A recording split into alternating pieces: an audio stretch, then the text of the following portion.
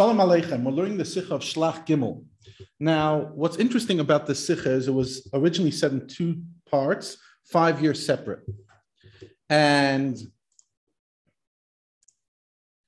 then it continued 5 years later. So basically, part one was Shlach Tavshin Lamed, and part two was Shlach Tavshin Lamed Hey.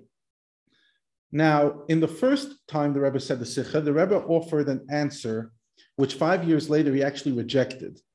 And if you actually go into the Sikha of that we're learning in Ha'ara 16, footnote 16, you'll actually see that the Rebbe offers the answer over here as a l'chayra, seemingly. Now, at the time, the Rebbe actually offered it as an answer. But then 5 years later, the Rebbe came and said, "This is noch shver, it's still a problem." And then the Rebbe went on to give the answer that he gave. But I want to just focus on a few interesting points. There's a lot of things that didn't make it into the final edition, and some made it into like footnotes. But I want to focus on the Sikha of Tavshin Lamed of 1970. It's interesting, both times the Farbrengen led into the similar topic of Miu Yehudi.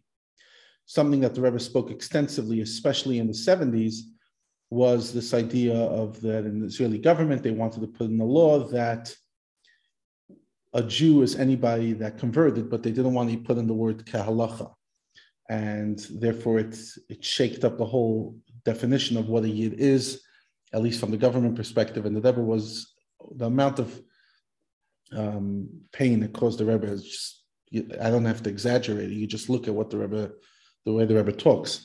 I believe that one time the Rebbetzin Chaim Mushko mentioned that the two things that caused the greatest pain to the Rebbe, I'm not sure exactly what expression she used, was Miu Yehudi, and I think something to do with Bachrim. But Miu Yehudi was one of them. It caused the Rebbe incredible agmas nefesh. So it's interesting that both sikhs led to that. Now, let me just show you. Here we go.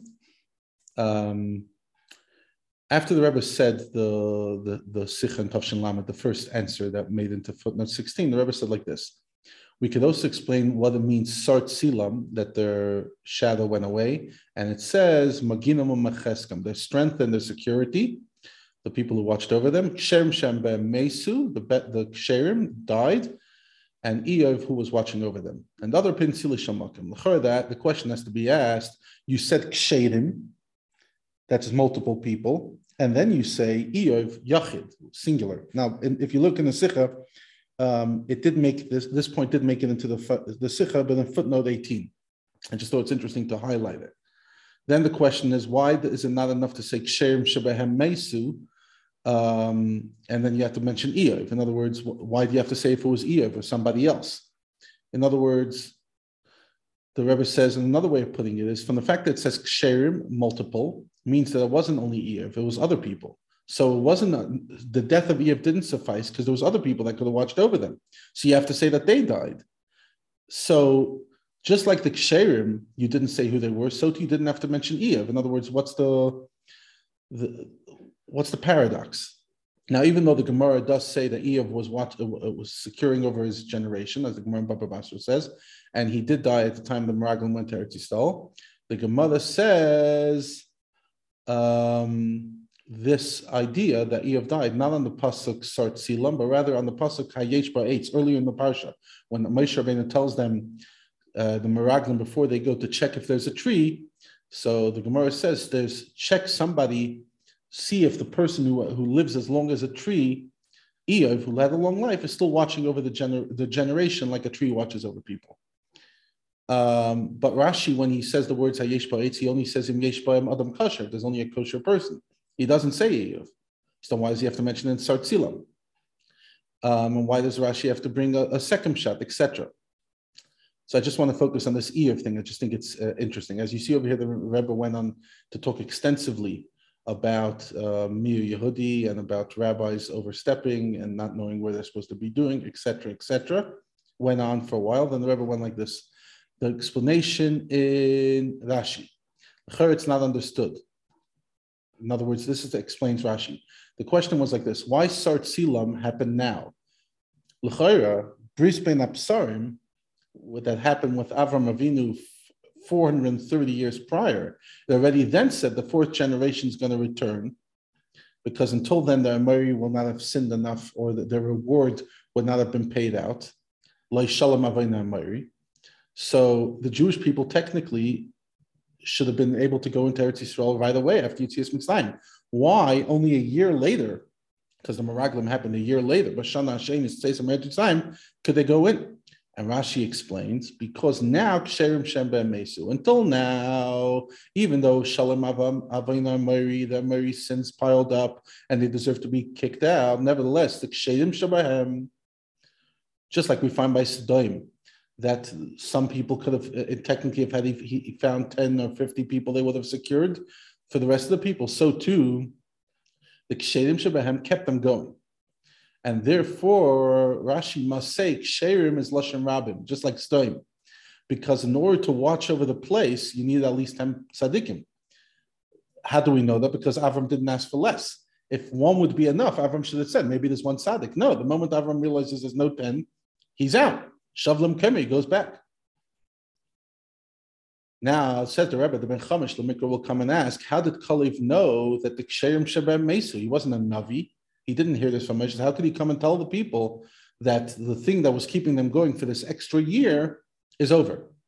Says Rashi, Iyov Shayam Magen Aleim. Rashi comes and says Iyov. Why? Because Rashi already said regarding the Meraglim, Eretz Echelos Yishmei. What did Rashi explain? That we found wherever we were going, they were burying people. And then Rashi explained, Hashem did this as a favor so that people should be occupied with burying and not focusing on. So based on this, it's not a question to know how did Kalev know that Iyov died, because Kalev was by the Levaya of Iyov, because Iyov was a tzaddik gadol, and he was famous all over the land. And how long he lived 120. He lived more than 120. He lived 140 years, according to the Sefer Iyov, and he had daughters, etc. So when he died, everyone was by his funeral. So the Meraglim knew that Iyov died. And this is how Kalev understood that their shadow is gone. Why? Because Iyov, who was watching over them, died. Now, it must mean if Iyov died and Hashem was doing it and they saw multiple people die, that Hashem was doing this so that we could come into Eretz Yisrael. But we don't know the names of the other people. They weren't as famous as Iyov. And because they're Meraglim, they can't walk over at every funeral and they say, whose Levaya is this? Who are you burying? Usually by chuppah, people are like, who's getting married? But usually you don't show up to Levaya and say who's getting buried. But who knows? You could also ask that. But they're Meraglim, they can't ask because they're spies. It's just such a fascinating point the Rebbe brings out of here. I just thought it was like beautiful to share. And it's all short, in very short version. You could see this all in footnote 17 and 18 in the Sikha we learned.